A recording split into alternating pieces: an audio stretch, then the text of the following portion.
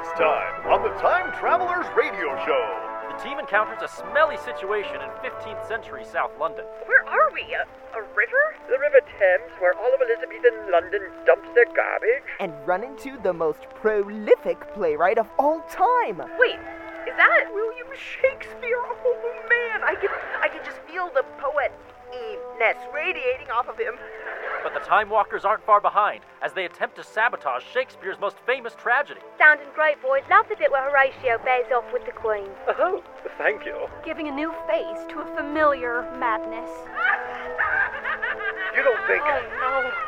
Dimitri. Tune in next week for episode 12 of the Time Travelers Radio Show. Once more unto the breach. And remember, the more people that listen, the sooner we can get home. Ugh, actors.